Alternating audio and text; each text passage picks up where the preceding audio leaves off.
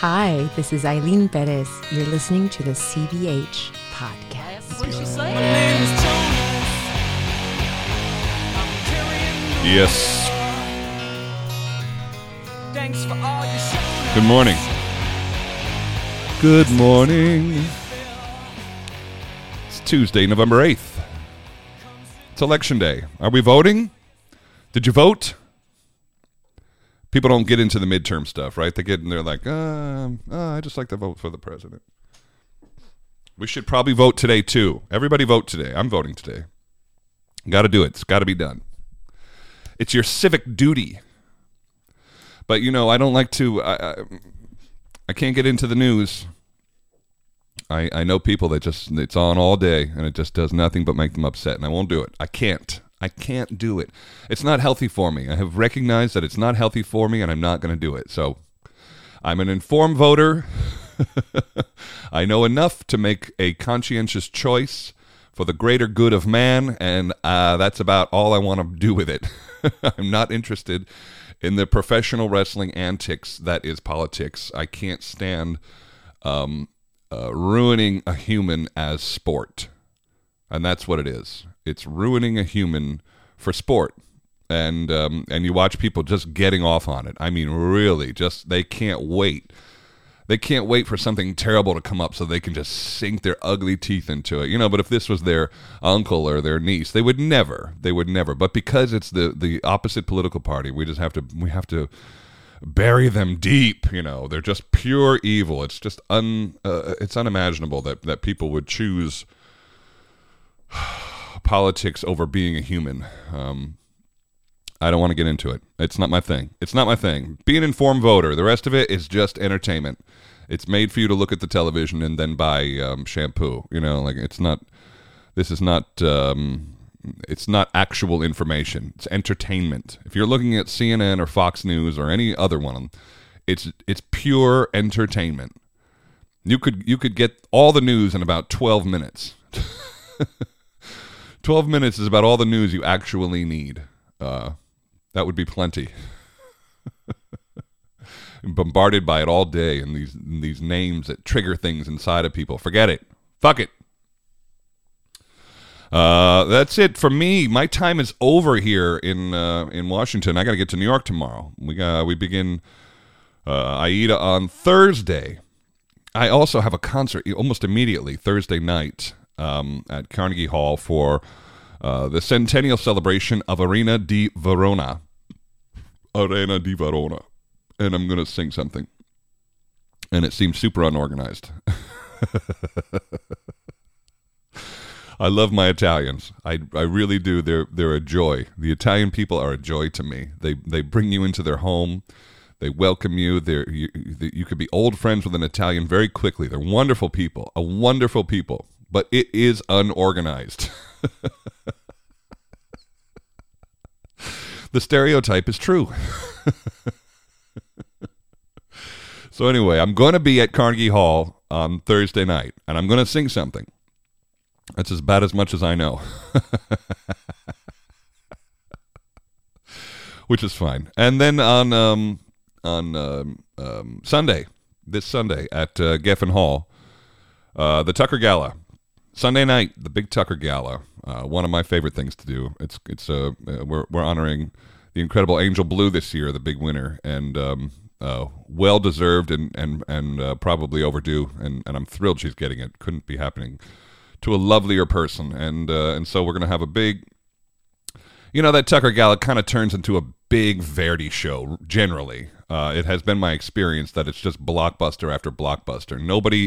Nobody rolls into the Tucker Gala with lightweight rep. Now, we have a couple of superstars joining us this year, or so I've been told. And they're going to be now joining us. Now, the thing with superstars is when they get to a certain point in their superstardom, they don't have to bring blockbuster rep anymore, or they don't feel the need to. And so so it's going to be blockbuster night and nostalgia night. That's my prediction, it's not going to get me in trouble. It could, but I don't know. None of those people listen to me. Yeah, I'm looking forward to it. It's always a good night. And it's hard to get a bunch of singers in the same room and not pay them, but they managed to do it. They really managed to do it. It's wonderful. It's a great trick.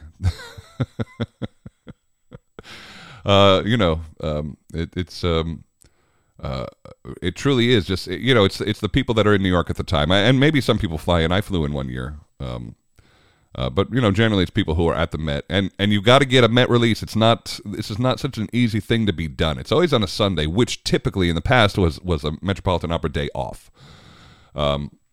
That is no longer the case. The Met works on Sunday now, and so this is probably something that's more difficult to put together with who can and who can't, who can be available and who can't. And the Met is gracious for allowing any of us to get out to go do it, because they don't have to. In each contract, there's a non-competition clause.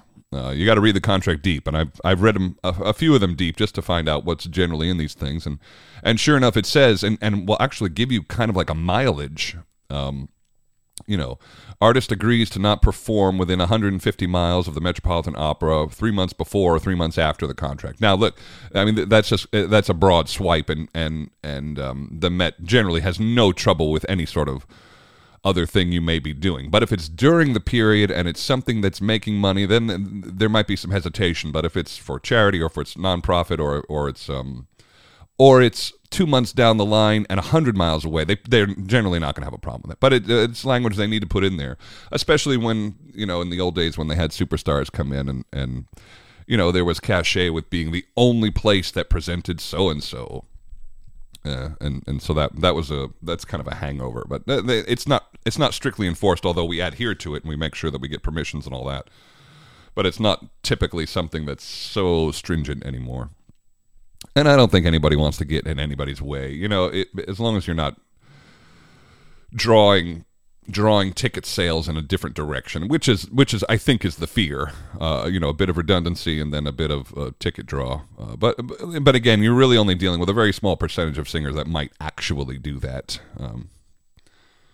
Boy, that's a lot of shop talk. That's neither here nor there. But I have loved my time home, and I have done the dirty work that needs to be done to start the next project. And I'm looking forward to this classic, Aida at the Met. It's a 25 or 30-year-old production. And that's going to be it for it. This is the last time it's going to run. There's a new one coming, I think, in 2 seasons. I'm not a part of that one, but I am happy to be a part of this one. And it's a grand old thing. And I think it's old. I think it's, in a lot of ways, the sets that are built in a show they're not built to go 30 years. It's not how they're made. Now, they're steel reinforced. I mean, underneath, the structure is steel. It's not going to fall down. But the production on top of it, the house or the wall or the roof or whatever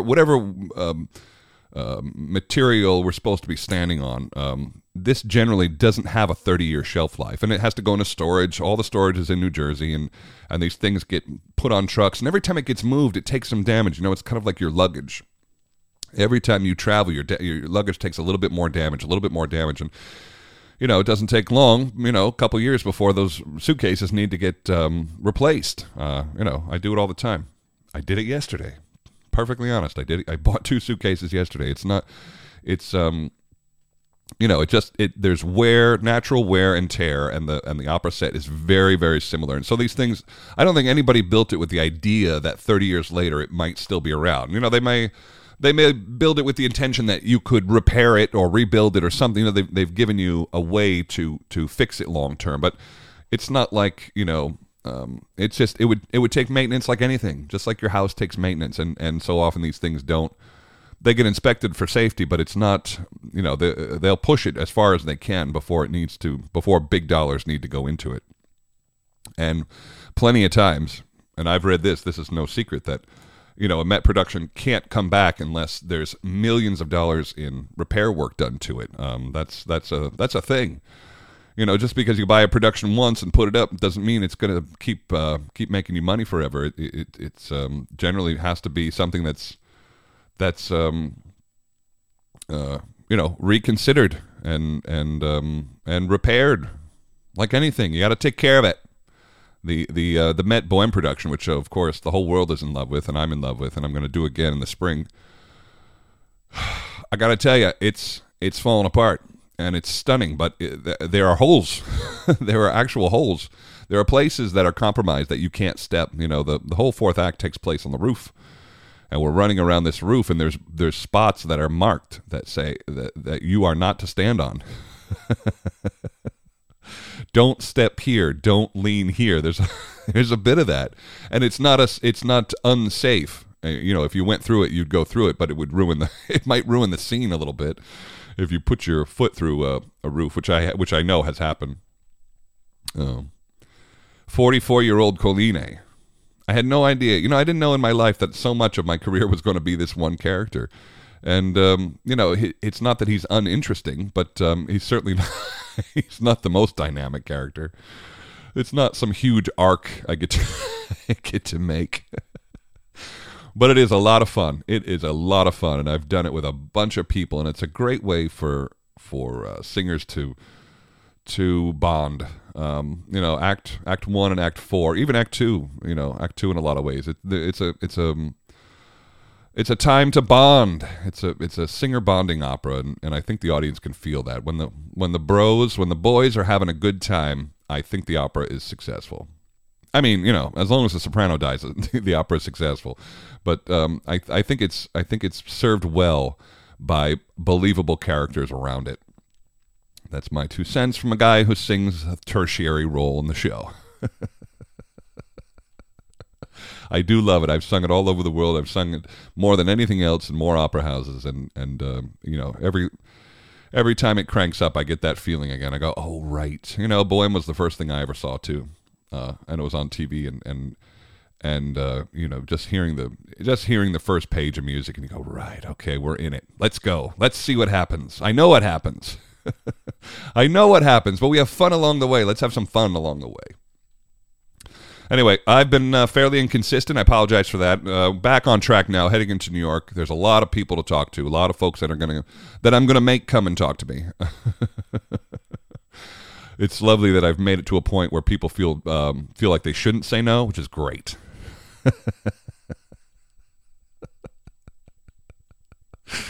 5 years ago, I'd get no one to come and sit with me and talk, but now pretty much everybody has to say yes in a way. All right. Anyway, so going forward now, lots of consistency here from the CVH podcast. I know that I need it. I know that I feel better when I do it. Just like the gym, I feel better when I've done it. It's sometimes tough to turn up the mics, but when this thing is paying out, it's really paying out for me, and I do enjoy that aspect of its therapy. May you all have a great week. I'm planning on seeing you Thursday. That's my plan. And next show from New York City as we start the Aida production at the Metropolitan Opera, and a big week of concerts and shows, and then it'll calm down. Things calm down. What happens at the Met is that it gets very, very exciting for a week and a half, and then it calms back down. It's funny how all the things sort of stack up, and you just sort of survive through the week and get yourself to opening, and then after opening, you kind of, you know, lean into the run, which is always enjoyable. I like when the pressure goes away and the people sort of, the backstage calms down a little bit. Not so many people in your dressing room, and you can just sort of get to work and tell the story. That's really what it is. Anytime I'm starting to get nervous or starting to get in my own head about something, I go, just go tell the story. That's all your whole job is to tell this story. Go do that. Go do that the best you possibly can. Go do that. Up to what they expect from you, and that's it simplifies it enough to make it a very, very simple task. I love you for listening. Everybody, have a great week, and we'll see you back here Thursday. All right, thanks. Bye.